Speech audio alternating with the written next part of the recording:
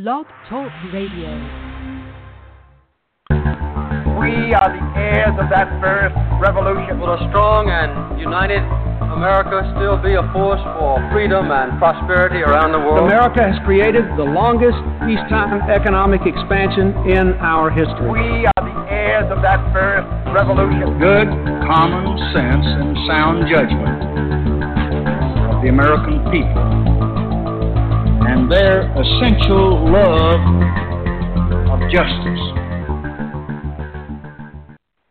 Hi, welcome to the Kudzu Vine, February 25th, 2018. I'm your host, David McLaughlin. Joining me as always, welcome Catherine Smith.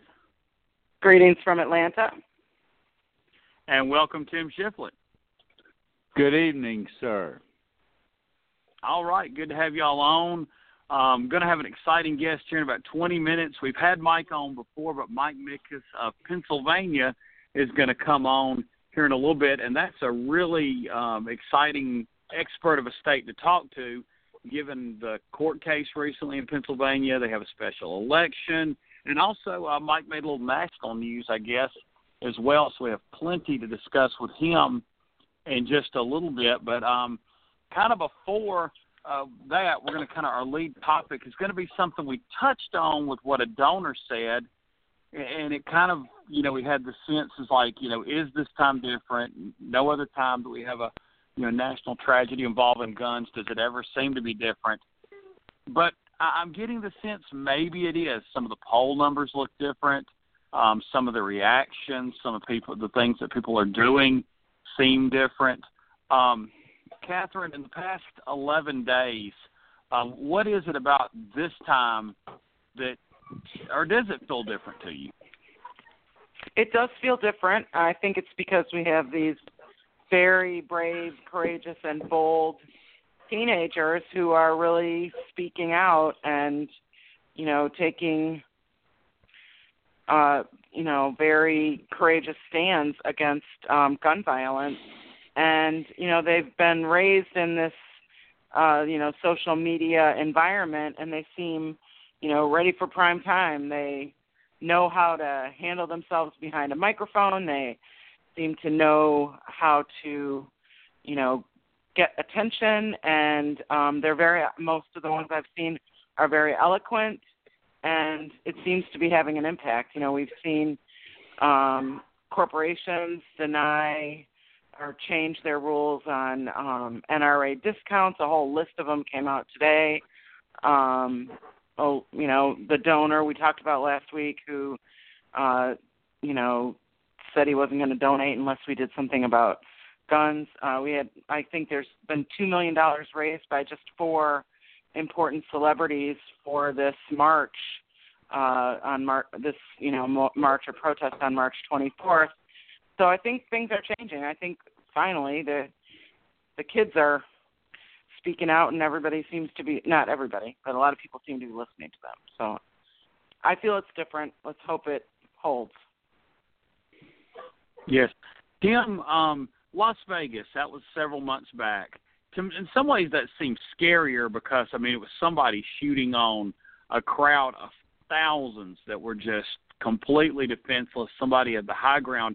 And one would think because of the nature of that, it was pretty obvious, even if you loved guns and you knew how to shoot a gun, you'd still understand that someone from that range, somebody else with a gun in the crowd could have done absolutely zero about that. So the whole, a gun will stop a gun argument wasn't very good in Las Vegas. So you kind of had the sense that something might change, but it didn't. Why is this time different, even though the Las Vegas tragedy seemed preventable, if you will? Honestly, David, I don't think we know yet that it is different, even though we want to think there's a different feel. In the 14 years since the end of the assault weapons ban, there's been 14 shootings in this country with at least 10 or more people shot. And so each and every time you think, well, this is going to This is going to change it. We thought that with Vegas. We thought that with the Pulse nightclub shooting. We thought that with the shootings at the schools in Connecticut at Sandy Hook.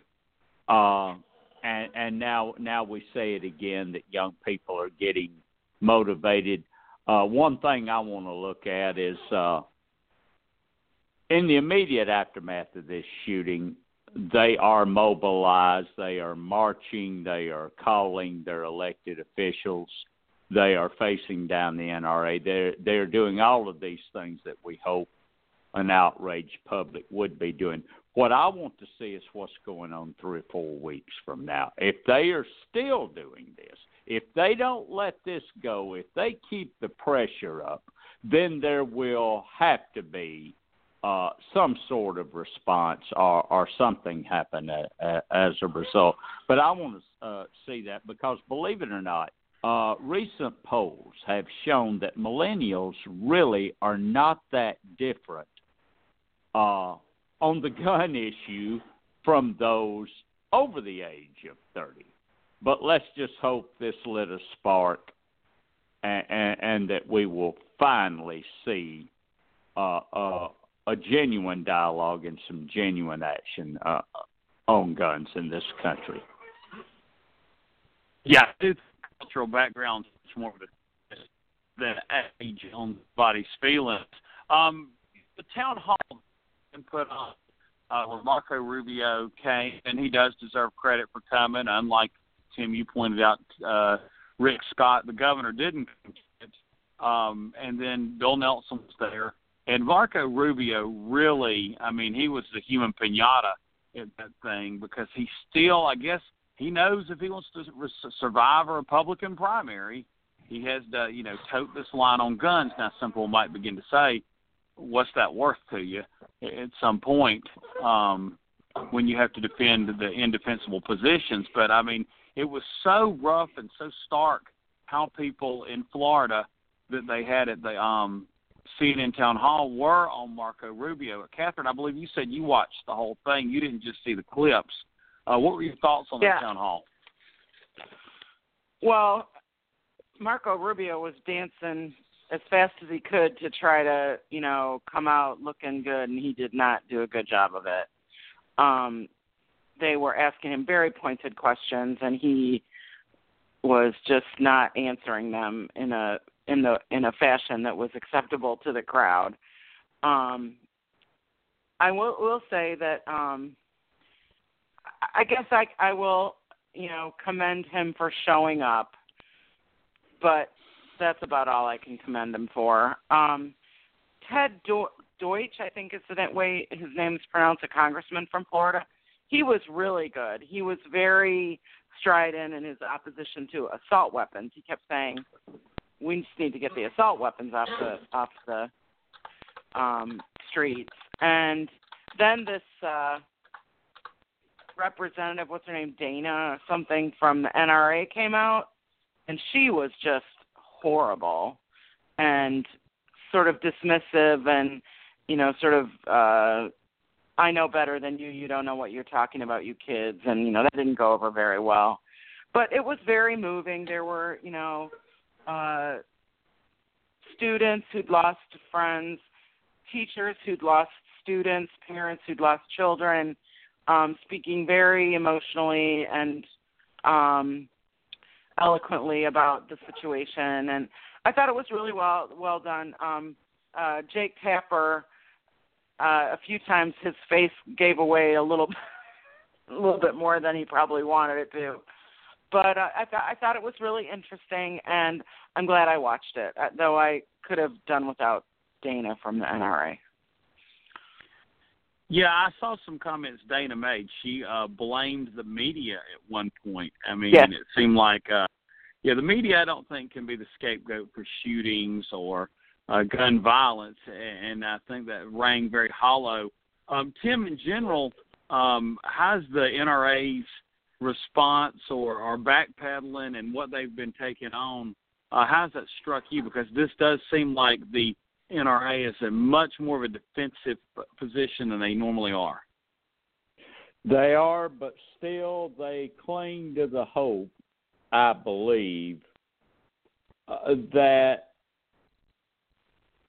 things will die down as the days move along. That's why a lot of us are very interested in seeing what this thing looks like 2 or 3 weeks from today, because if it is still going on 2 or 3 weeks from today, then Generation Z is doing a good job. These teenagers will be to be commended if they hold the line. They'll do something that no other groups of adults have done to this point, which is keep the pressure on. We protested, and then 2 or 3 weeks later, we were moved on to something else. I would like to see what happens. We got students right now in states all over the country walking out of their classrooms, staging marches, and maybe these kids are letting us know they're not playing around with this thing. Yeah, CNN just came up with a poll, and there were some top-line political numbers that are interesting, too, that we might get to later. But it showed 7 in 10 favor tighter gun laws, and I think that was 52% in an October poll. That was not too long after the Las Vegas shooting. That's an 18-point swing. 27 opposed those laws. I believe it was, I'm looking for the number, I want to say 44 opposed those laws before. That's a pretty dramatic shift. Sometimes you have either outlaw or numbers like this move quick and they're sort of fluid. David, we can't hear you at all. We can't hear you. Yeah, you're I'm sorry. Well, I'm talking about the poll. I don't know if my hand moved or my reception got bad, but that CNN poll. Catherine, what is your take on it? Well, I think Tim makes a good point. It's only been not even 2 weeks since the shooting, so it's uppermost in people's minds. So I'd be interested to see what a poll says 2 weeks from now, and what kind of activity we see 2 weeks from now. I think that's a really good point. Like, is everybody gonna, move on? And and the other thing about that is, what will happen? What kind of madness will our president come up with to distract everyone from this? So I think it'll be. I think it's interesting, and I'm happy about it. The thing is that these, sort of general polls about do you favor stronger gun control? What does that mean? Does that mean eliminate access to assault guns, or does it mean this sort of ludicrous idea of changing the ownership age from 18 to 21, which I think is kind of eyewash to the whole thing? Or does it mean, what does it mean? Because there's a lot of things that gun control and changing gun laws, there's a lot of possibilities. So you can say, oh, yeah, I'm in favor of, more gun control or more, limits on access to guns. But when it comes right down to what they vote for, then what do the polls say? Do you know what I mean? It's like, I'm just anxious. Will there be legislation? Yeah, but what will that legislation look like? What does it mean? That's what I'm saying. Yeah, what is it? You'll have specifics then. Yeah, I will talk about proposals, and you talk about what nonsense Donald Trump will come up with. I believe Rush Limbaugh, Newt Gingrich, and Donald Trump all kind of hit on one of the same solutions, and that would be arming X number of teachers down each hall and different things is a way to combat this. And obviously, I don't think a lot of folks understand how these situations work, where not everybody's Rambo off of a movie. People are just not gonna be able to react in the way that I think people have seen on different action movies, and when they come up with these ideas. Tim, why has the right latched on to this? Are we asking our teachers to shoot their students? That's essentially what we're asking in some cases, and I don't think that's a legitimate, suggestion, right? Yeah, but that's the right's number one suggestion, seemingly, that they've come up with. I mean, Limbaugh, Gingrich, and Donald Trump all mentioned that. Tim, why have they latched onto that? They're just trying to. I think Limbaugh and that bunch are trying to fluff this thing over and run the clock out. I was sitting here looking at a rather extensive CBS polls come out in the last couple of days on guns. The public worries me a little bit. Here's one that says 44% of those polled agree that we should arm teachers. Now, in that group, 68% of the Republican respondents said we should arm teachers. Now, in the 50% that oppose, 74% of those are Democrats. So we don't think they should arm teachers, but 2/3 of Republicans think that's exactly what they should do. So that's going to be a popular talking point for Donald Trump. On the other hand, something I think would just definitely work. 53% of the American people are for an outright ban on the AR-15. Well, amen to that. That's something. These combat weapons need to be off the street. We should reinstate that assault weapons ban. That's something that would work. Age restrictions, I'm dubious on that, as Catherine is. I think that's just a little something to throw out there that won't make much difference. Most people here to show you how cynical people are, those guys, only 31% of these respondents think that Congress will do something, and 68% don't believe they'll do anything. I find myself drifting into that group. I would just have to see it. And there's a split decision somewhat on the NRA, too. 46% of respondents think they have too much influence with Congress. 32% say it's just right, and there's actually 15% that don't think they have enough influence. I don't know what planet they've been on, but that's just some of the things that this poll. Oh, and another thing, an outright majority. Nearly 60% favor a ban on bump stocks, which I would also be all for. That's one thing Trump was right about. I got to give him that. So, that's what the polling is showing. I love the just right as an answer. That always sounds like Goldilocks and the Three Bears. But not enough. The NRA, where do they get that? That the NRA does not have enough influence with Congress. I mean, that's just totally denying reality. Well, they don't have influence over Democrats. They have influence over Republicans. Maybe that's.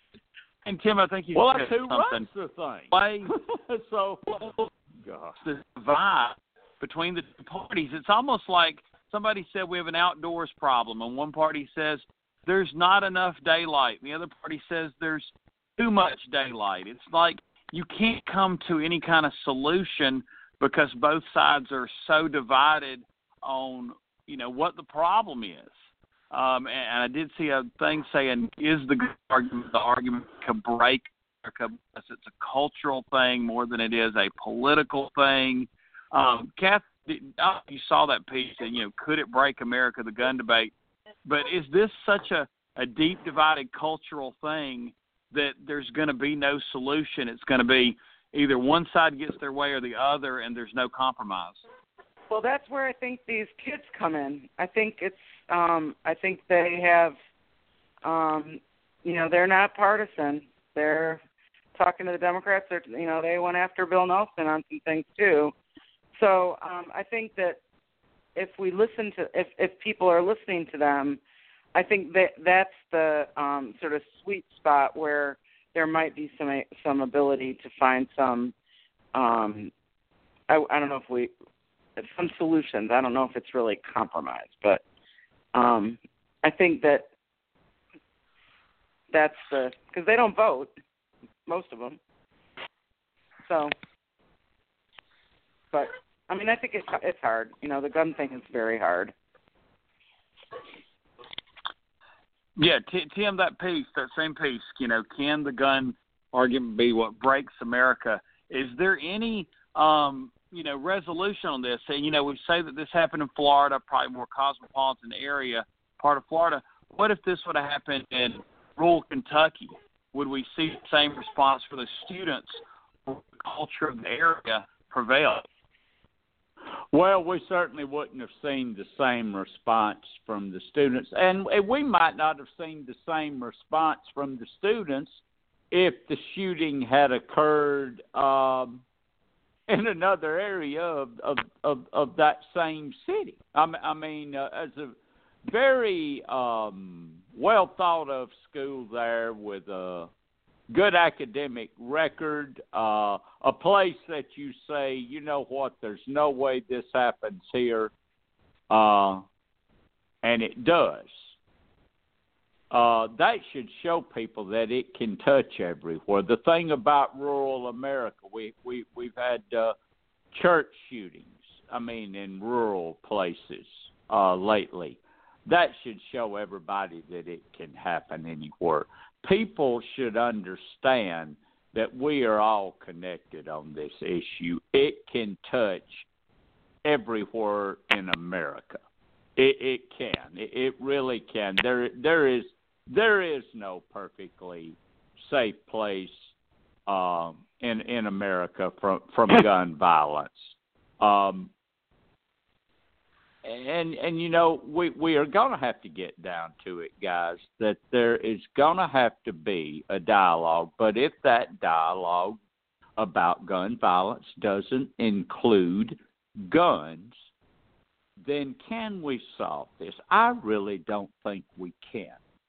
It has to include some of the guns. It has to include these assault weapons. It just has to. Or I'm going to say there is going to be no way to sit down and figure anything out. Yeah, I know. It's just this argument, but one that, you know, really needs to be solved. Y'all got kind of one thing that actually was shown out was Chipper Jones, a baseball player from Atlanta that's known for hunting. He said that he thought weapons should be banned. Catherine, does celebrities and entertainers, anything like that, can they help in this? Well, I think they can.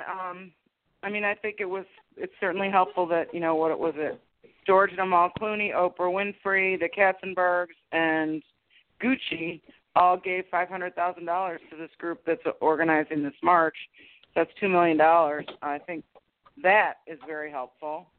I think, you know, people speaking out if they're eloquent and if what they're saying can cross lines, I think that's helpful. I mean, I think it's helpful. I'm not a big fan of Chipper Jones, and I didn't know that he had said that, but I think if people who are hunters and use guns, if they come out and say, well, there's no need for assault weapons. I heard I don't know who said it, but somebody said if you need to shoot more than 4 times, if you're a hunter and you need to shoot something more than 4 times, then you shouldn't be a hunter. You know. I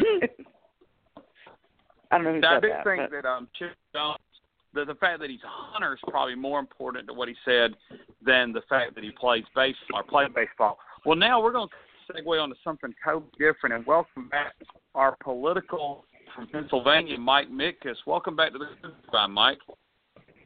Hey, David. How are you? Oh, good to have you on.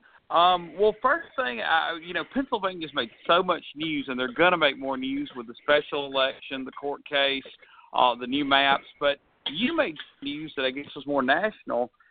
Just a few days ago, you were the political quote of the day on Political Wire. I think it was National Journal that interviewed you, and I'll read the quote out. It said, Democrats have to realize that Republicans can run conservative candidates everywhere, or can't run them everywhere, and get 218 seats. Democrats can't run liberals everywhere and get them a majority. So, you know, Republicans, I guess, have an easier map in some of these swing states, is what you're trying to say. It solicited a lot of comments, like 307. Some people liking what you said, some not. I think most of the commenters were Democrats. Kind of tell the folks what you were getting at. Sure. Well, look, I think, first off, Democrats can't get to 218 seats if they run liberals in every district. And the reason behind that is you have a lot of areas, like I live in Western Pennsylvania. Outside of the city of Pittsburgh, it's pretty conservative. And they'll vote for Democrats in southwestern Pennsylvania, but they're very pro-Second Amendment. They're very much, very conservative on social issues like abortion. And, if a moderate runs, a moderate Democrat can be very competitive. And you see that happening right now with the special election here. It was a district that Donald Trump won by 20 points. And, all the polling out there has Connor Lamb, the Democrat, within 3 points of Rick Saccone, the Republican. So my point was, if somebody wants a progressive agenda in Congress, they're going to have to support moderate Democrats in certain places so that they can get a majority. And in the House of Representatives, it's the Speaker of the House that sets the agenda. And if the Democrats have a speaker, that speaker is going to set the agenda. Yeah, so they're kind of voting on who's the speaker, who's the committee chairs. That's the ultimate goal. Yes. Well, you kind of alluded to that special election. I'll save that in case Catherine or Tim want to ask about that. And then I know we've got a lot of districts we can talk about because everything's changed in your state. So I'm going to go ahead and pass it to Catherine for questions. Catherine? Hey, Mike. Thanks for being on tonight. We really appreciate it. Thanks for having me. I want to delve into your comments a little bit. So are you basically saying we need to elect these moderate Republicans, but sort of with a wink that we're gonna if we take back the House, we're gonna elect a more progressive leader. So even though they ran maybe on more conservative values in their districts, we're probably not going to get to legislate on those. Look, I think it's a little more complicated than that. The thing is, there just aren't 218 congressional districts across America where a very liberal candidate can run. And when I'm talking about a moderate candidate, it could vary what actually is a moderate in different areas. For instance, in southwestern Pennsylvania, you may need somebody who, may be a little more conservative on some social issues, but they can be very supportive of the Democratic economic agenda. While you may have, areas in, suburban New York where, they may be looking for somebody who's socially liberal, but a little more conservative, economically. So it's a mix, and it's kind of hard because you can't really stereotype people because what is considered a moderate in southwestern Pennsylvania may not be considered a moderate in outside of Portland, Oregon, or Seattle, Washington. So I guess my question is, do we then not have like a national platform, or not ask our candidates to adopt a national platform? Hello? I think you can, and what you have to do is find issues where, everybody is in agreement.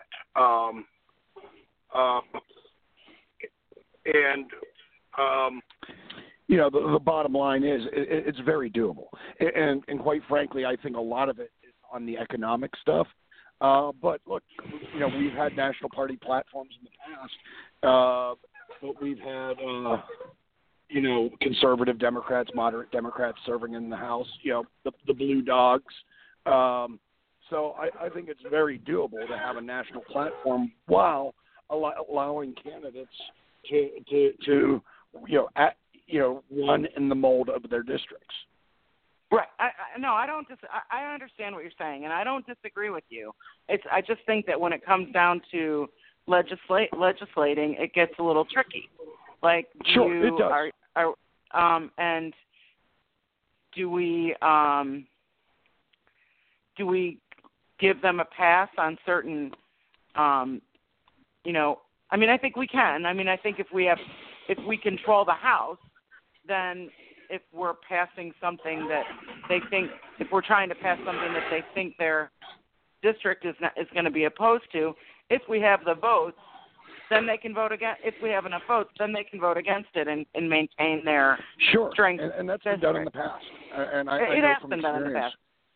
For members of Congress where they know who they need for their 218, and once the leadership has their 218, those who may be in tougher districts politically, they won't get a pass on those. And the thing is, I think we as Democrats sometimes, and look, the Republicans do the same thing. They try and apply purity tests to people, and the thing is that sometimes having a purity test on certain issues, will lead to Republicans winning seats that Democrats possibly could have been competitive in. And the question is, do you want somebody who's with you 85% of the time, or do you want somebody in that office that's at a zero against you in terms of? I don't disagree with you. I just think that I think there are some things that we have to be pretty strident about, and there's no doubt there are core values. Look, I look at things like equal rights, whether it's LGBT or women, issues like that. I think are at the core of the Democratic Party, and but there are certain issues where people are pretty divided even within our party. Was it who was it that said I don't belong to an organized political party? I'm a Democrat. And look, look, you see the difference just regionally. For instance, like here in Western Pennsylvania and what people call the Rust Belt, Democrats, and Republicans tend to be very anti-trade. Whereas you go to Silicon Valley, which are some very progressive areas, Portland, Seattle, where, those areas have benefited greatly from trade, so they support free trade deals. So, it's one thing you have to navigate. It's always one of the trickiest things, when a political party's in power. But I think the best way to overcome some of these obstacles and is to elect as many Democrats as possible. And the way you do that is candidates of all stripes, in especially in these tougher districts. Yeah, I understand what you're saying. I just sometimes worry that we're, and I'm not saying this is necessarily the case. I just, it's a slippery slope. At what point do you say, okay, well, you have to support this, or we can't really support you as a Democrat? I don't know where that is. But sure. At some point, you're like, okay, well, they're not really. Are they really a Democrat? Pardon? Anyway, I said a lot of times it's in the eye of the beholder. But the thing is, for instance, Connor Lamb here in Pennsylvania has taken a lot of heat because he said that he doesn't believe we need more gun laws, or gun bans or anything like that. And a lot of progressives are very upset. But I actually live in that congressional district, and some of the largest political events you'll ever go to in the state of Pennsylvania are NRA or other gun group events, and there are a lot of Democrats that are gun owners and NRA members, and they don't support banning firearms. So the question is, and look, everybody's free to make up their own mind, but is it more important to have Connor Lamb, the Democrat, who's a little more pragmatic on these issues, than Rick Saccone, who went after Chuck E. Cheese because they didn't allow people to bring firearms there? So there are major differences. Yeah, well, I think guns are, of course, a really topical issue right now. So it'll be interesting to see, as we get further away from this Parkland shooting, how we are all thinking about guns as we move into the 2018, heat of the elections.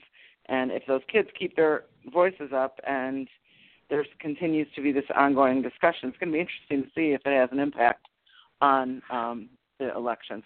I'm going to pass it on to Tim now because go ahead. Sure. I'm sorry. Oh no, Tim? I was just going to comment on. Oh, go ahead. No, go ahead. You can finish your. No, comment. I just wanted to comment on the gun issue. It's going to be as you were saying, it's going to be very interesting watching it move forward.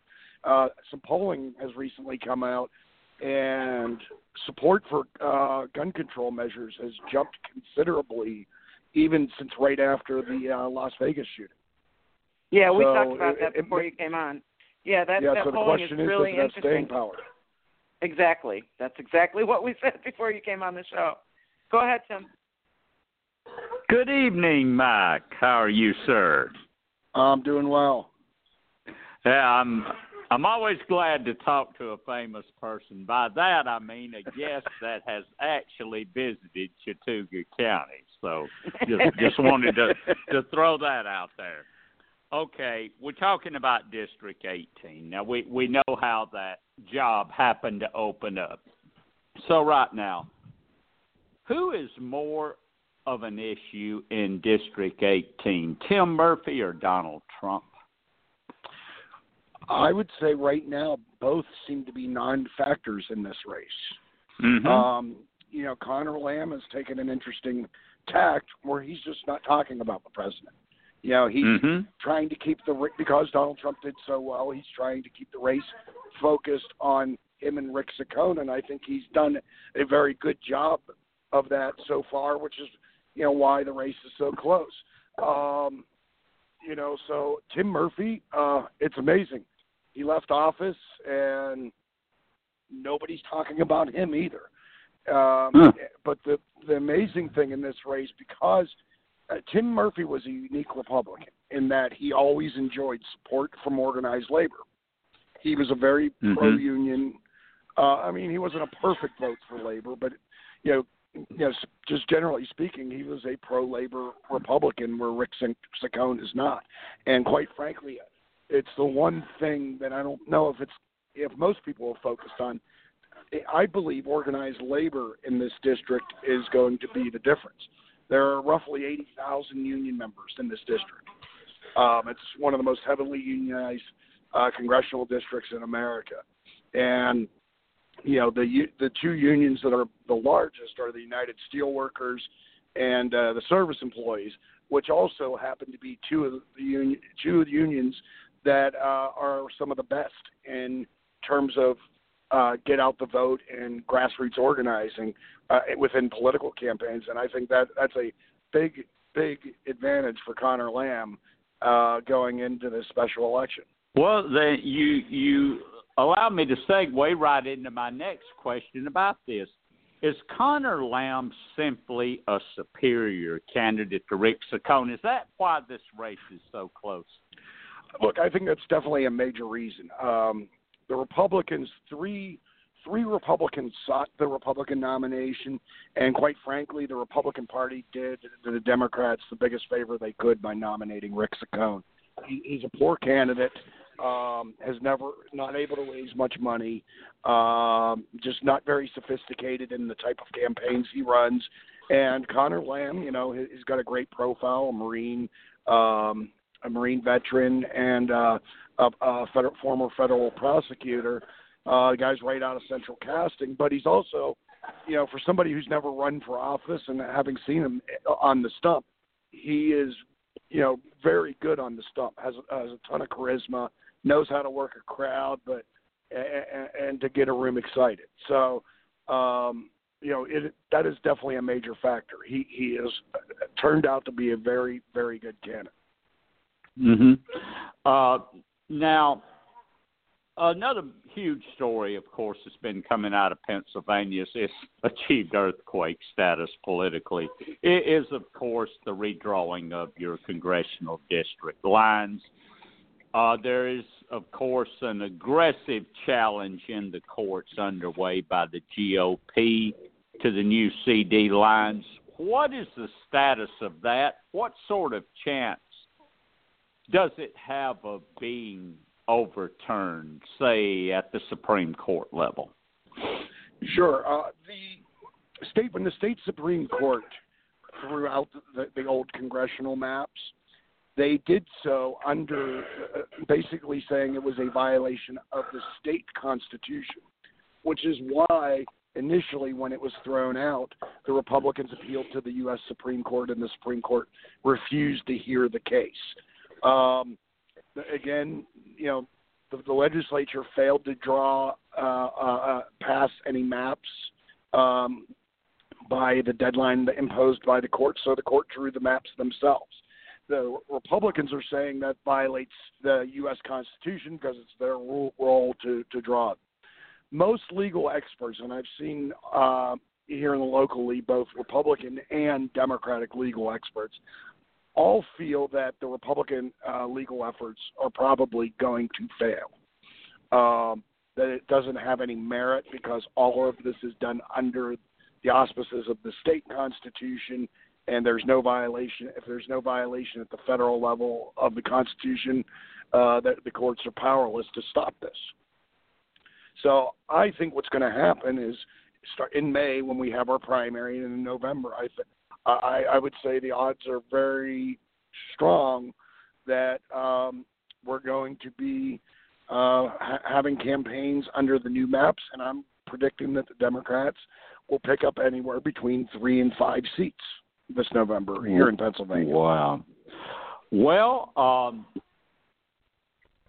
I want to get a little more specific about that. Let's say that happens. Over in the 6th District, there's a fellow that I really don't like very much by the name of Ryan Costello. Yes. Now he had a very swingy district. I think it might have been a district Trump lost by like a point or something like that. But under the new map, he would face rather long odds of keeping his seat. Now, there seems to be some talk that he might actually do something as desperate as choose to run in an adjoining district over 100 miles from where he lives, but it would be an open district. Do you know what his status is and if that is true? I have read that he is considering that. I don't know if he'll ultimately do that. That'll be a very difficult feat to pull off. It just shows how desperate he is to remain in power.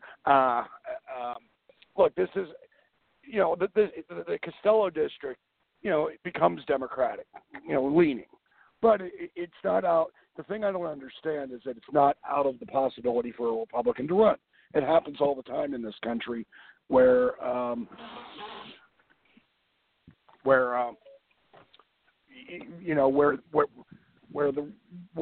one candidate runs a strong campaign and wins in a district that tilts to the other party. It happens all the time.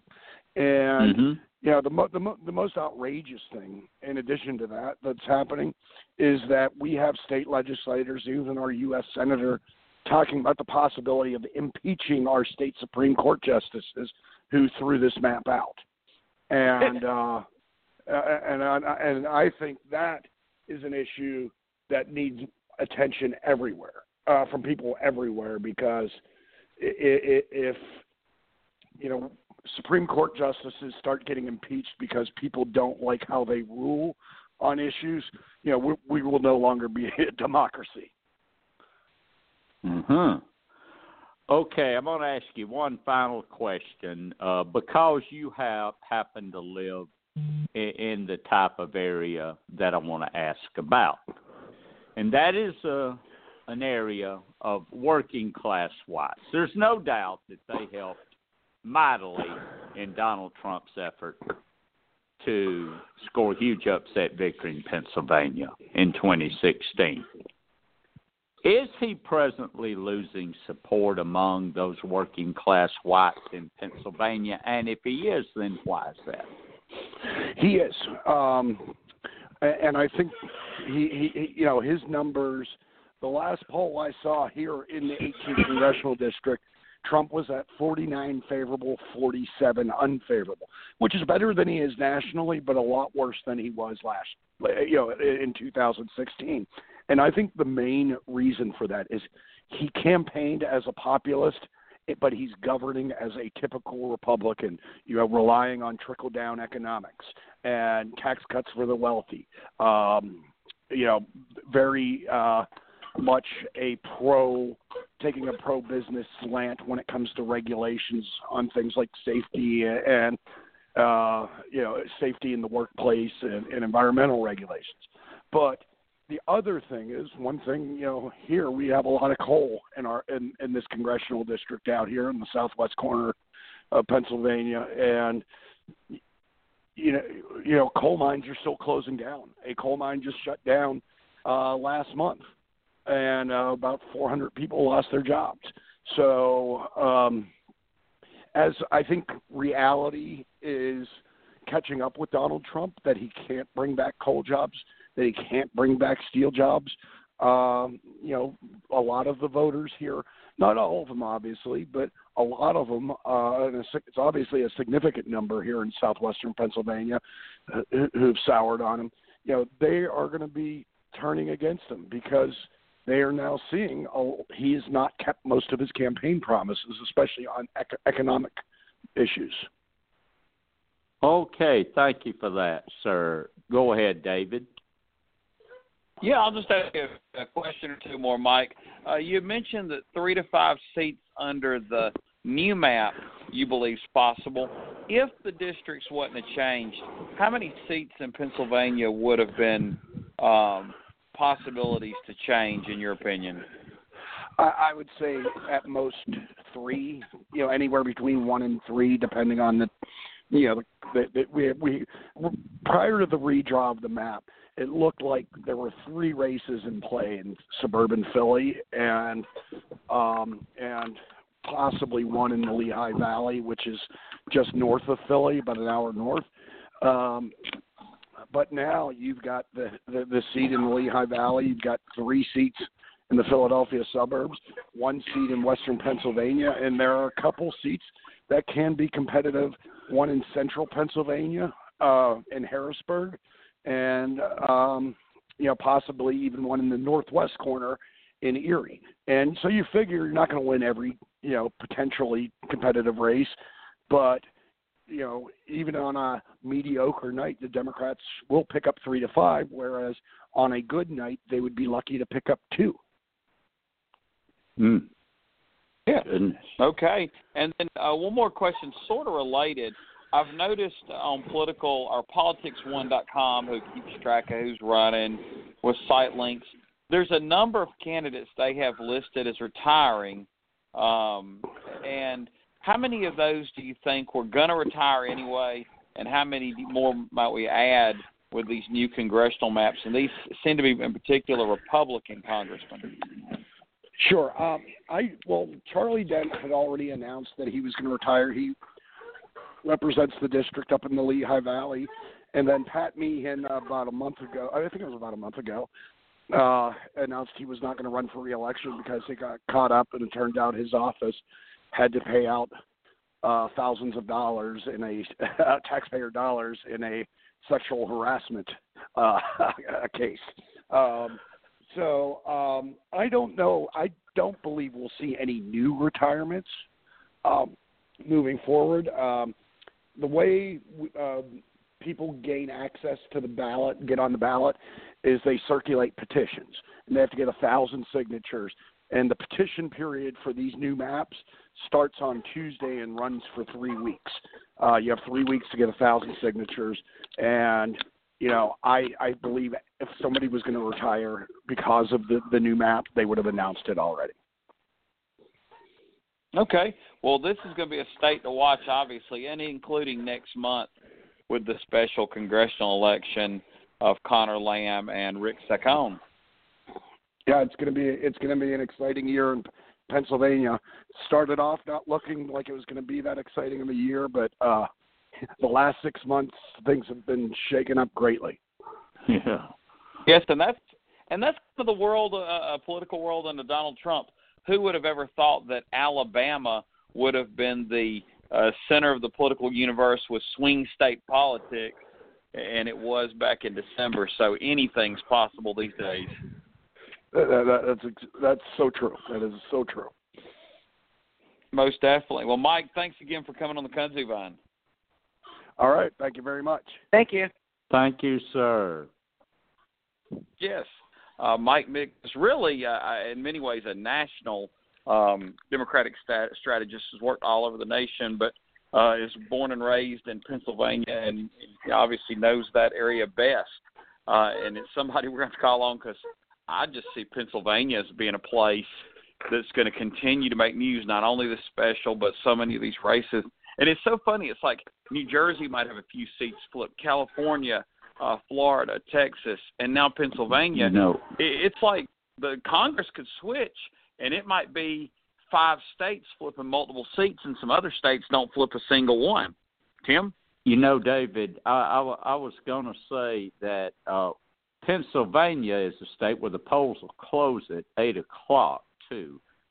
We will know kind of early how the night's going to go. If we see that we're picking up, say, 4 congressional seats in Pennsylvania early, well, that's 1/6 of the seats we need right there.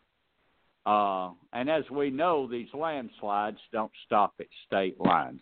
That's the state. I think that's the main state to watch now in congressional elections on election night, don't you? No, yes. And what's amazing about that state is we didn't even talk about their governor's election and any other statewide race.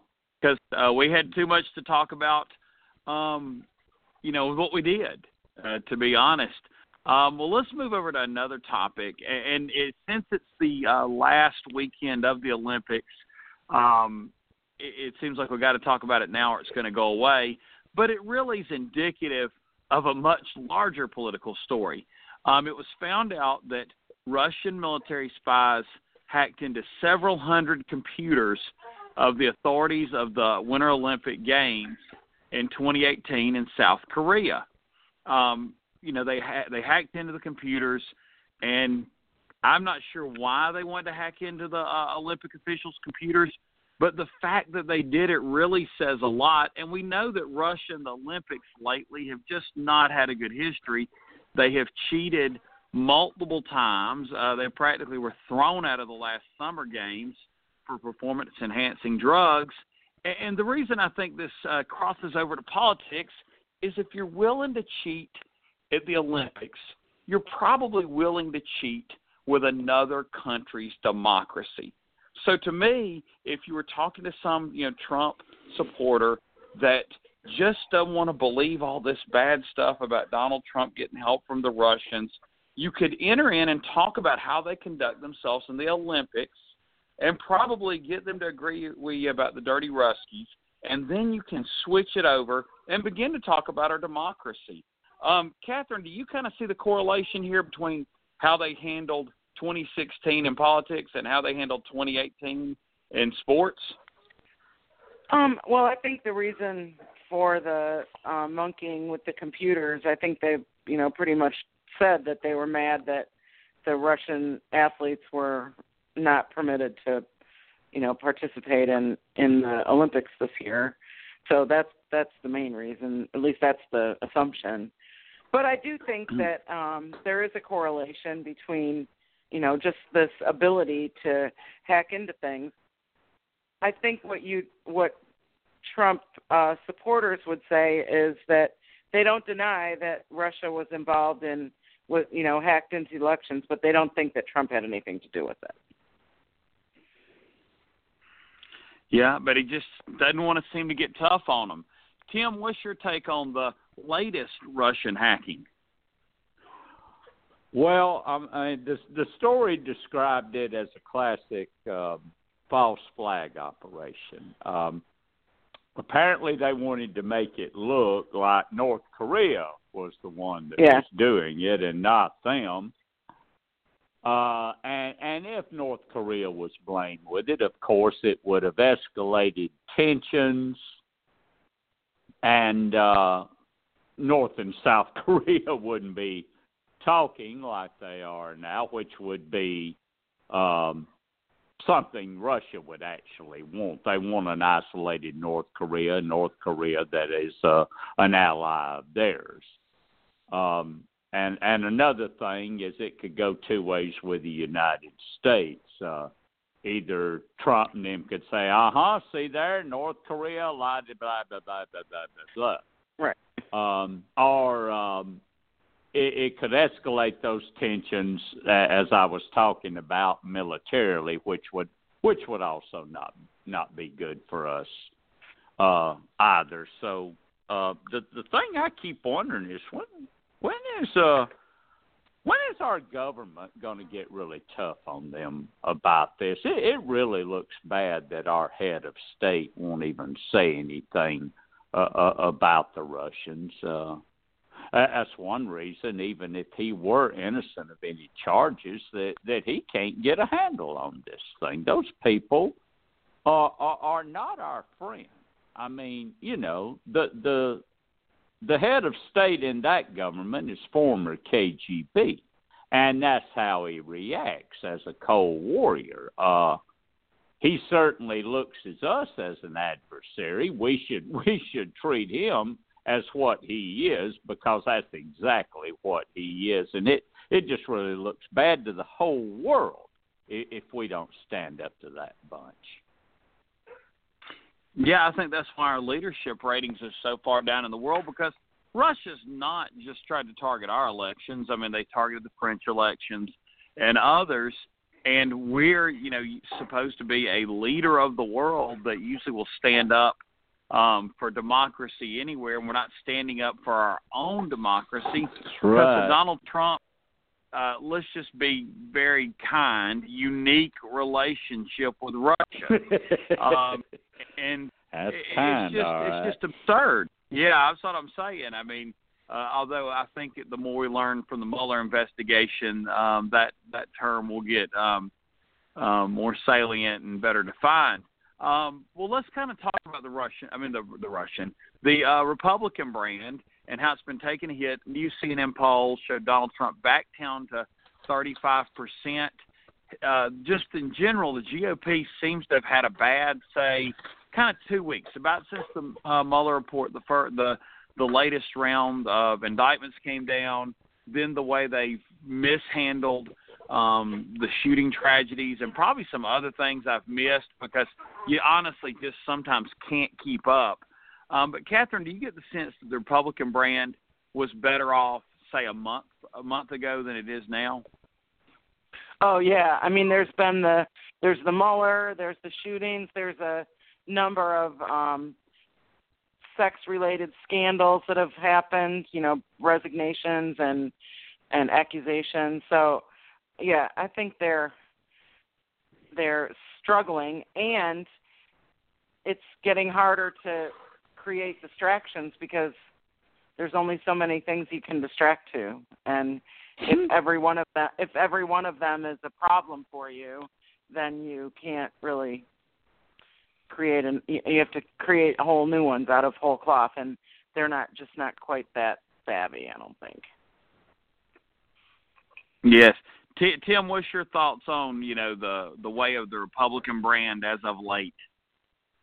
Yeah, well, it's not. A lot of people would say, another CNN poll, but it wasn't just them. USA Today's Suffolk poll showed the same thing, that he's sitting like at 38% with a 60% disapproval, 58% disapproval in the CNN poll.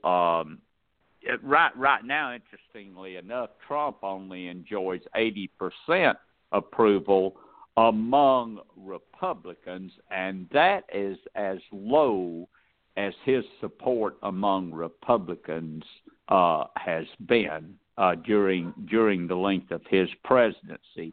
The GOP had actually been gaining on the generic ballot a little bit, but it seems like they're backwards on their heels now because of the things that you mentioned. The shooting, they just really, Congress hasn't handled that well at all. They've given the impression that people think that they're not going to do anything. And they just can't seem to get a handle on that. And the Mueller investigations, it's gotten out of their hands now. I don't see any way they can stop that, considering all these indictments and things and the stuff that's coming down the pike and the certain knowledge now that the Russians were involved in this and that and the other with indictments of Russians. So, the GOP right now is staggering. Yeah, now Donald Trump, he did defend himself. He said he's got a 93% approval rating from the CPAC straw poll. Sometimes I do wonder, does he really understand how politics works when he tweets out straw polls, Catherine? I don't think so. I was kind of baffled by that one. Tim, your thoughts? If he doesn't have a 95% approval rating in CPAC, then, he needs to just pack his bag. Yeah, I mean, 7% at CPAC don't even like him. Sad. Yeah, he doesn't. You had to quote him on most of his hashtags, and but he doesn't have him on a chair. And she went to CPAC and she called him out, to her credit. Well, thanks again to Mike Mickus, and for night, that's been the Kudzu Vine. Good night, y'all. Good night, guys. We are the heirs of that first revolution. Will a strong and united America still be a force for freedom